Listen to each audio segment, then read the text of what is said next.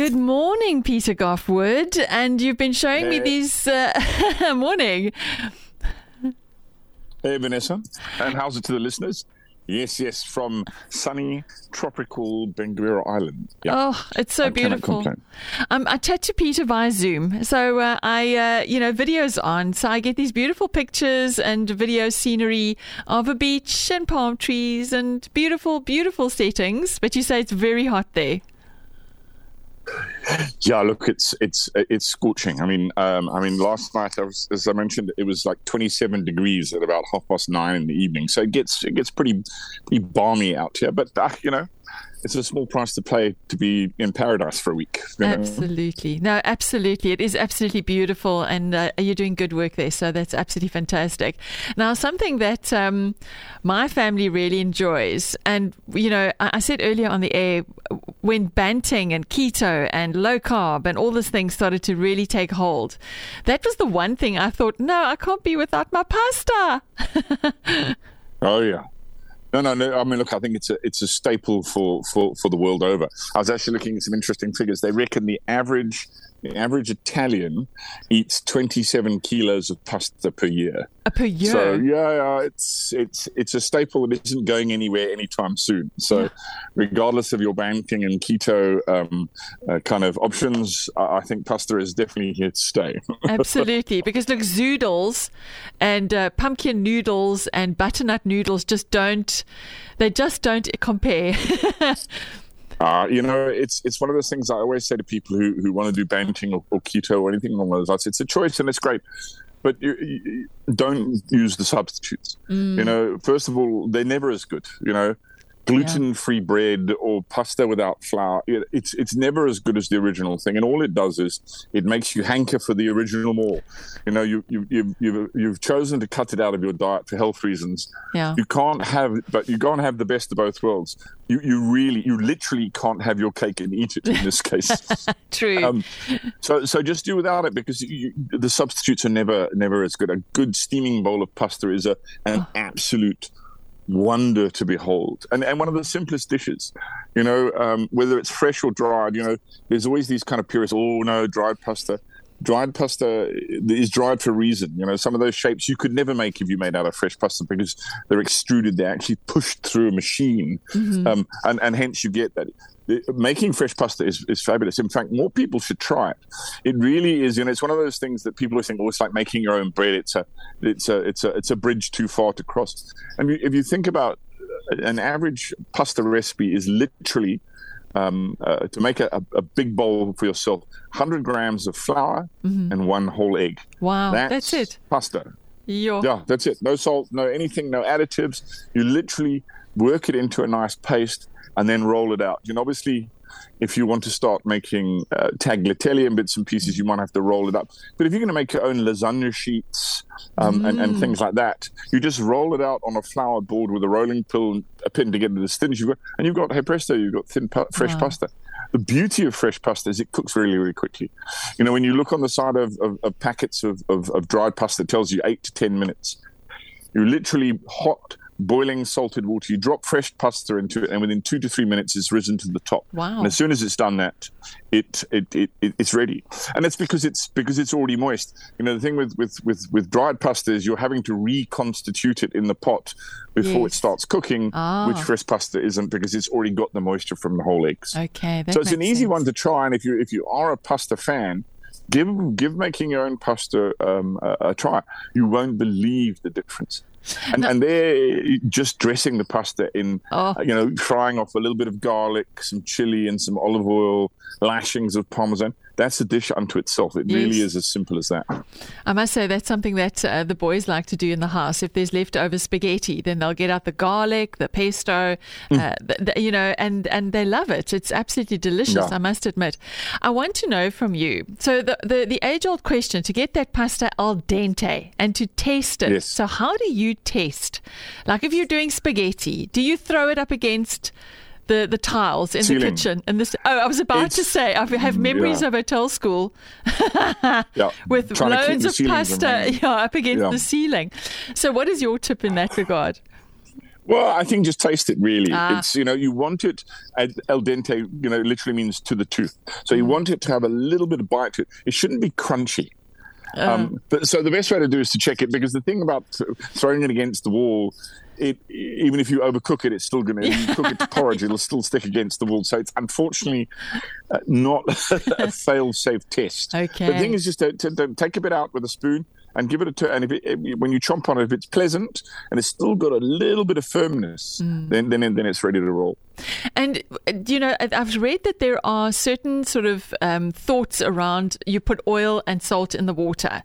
And one of the things that I read was that the reason why we've got to put oil in is because the pasta is inferior. Is that correct? Or is it needed to put the oil in? What is the story? So it's like many of the old housewife tales that we get from cooking. They've been handed down over the years, and no one can exactly explain why we do them. If you think of the science of putting oil in water, the oil floats on the top. Yeah. So at no stage does it actually coat the pasta and keep it from sticking together. Salted water, definitely. The secret is to not getting your pasta to stick together is to do it as large as possible. And one of the reasons for that is you've got this big pot of on the rolling boil. When you drop whatever it is, your rigatoni, your macaroni, your spaghetti, whatever it is you drop in, you want to make sure that the temperature of the water doesn't drop. Okay. So we've all seen it. We've all tried it as students. We've got one of those little 500 ml saucepans and trying to fit an entire packet of spaghetti in. You kind of leave it in there till it slowly soaks into the pot. The worst way to cook pasta. Big pot of a rolling boil, and that way, and give it a good stir. That will stop it from sticking together. Okay. Where the olive oil comes in, or once you've drained it, dress it then with a little bit of extra virgin olive oil. First of all, then it does keep it separate. But plus, you've also now coasted your pasta in something flavoursome and wholesome. So that's where the oil, because, when you put the oil in the water, the first thing that goes down the drain when you empty the pot is the water. So it's an old housewife tale of separating the pasta and keeping it apart. Fantastic. So an interesting thing is, I know we've got limited time this morning. I wanted to mention something about one of the dishes that really is probably everyone's first thought of when they think of pasta, and that's spag bol. Oh, yes. It's an interesting thing that it is the completely inappropriate pasta for a meat sauce. Okay. If you go to Italy, meat sauce, as it's called, it's never called bolognese. It's actually it comes from Tuscany, the region of Bologna, and there they call it meat sauce. Ragu or meat sauce. So you're going to order meat sauce, you will get what you commonly know as bolognese. But pasta, the different types of pasta are not there just because it's cool and looks funky. Each of the different shapes of pasta are for a specific reason, in that they either capture the sauce or they're for lusciousness. So the longer strands of pasta, tagliatelle, linguine, these are for lighter cream sauces where you're just coating the pasta. When you've got something as hearty as a meat sauce like a bolognese, there you want something like a rigatoni or the orchetti, something that will actually capture the meat. And so often when you see in Italy, in good Italian restaurants, you'll find that the bolognese is often served, ragu bolognese is often served with a rigatoni. It's like the penne, but it's a larger, more curved one. And the whole purpose of it is that it actually captures the meat sauce. My goodness. Whereas a carbonara or something along those lines, which is that's not a cream-based sauce, basically egg and ham. Yes. But any of those kind of rich sauces, you just want to coat the pasta. And that's where the longer, more slender pastas come in. So they're all there for a different reason. There's about 300 or so different shapes and names of different pasta. Because so it comes in there's three kinds of pasta if you think about it. There's the pasta we know of, like the linguinis, the long pastas, or the penne. Those are in sauces, they're dressed. Then you've got the ones that are pasta a brodo, which is the pasta that's served in soups. And there you have the little ones that they almost look like rice, or they're the alphabety kind of vibe. They're actually served as garnish in soup. And then you get the al forno, which is baked.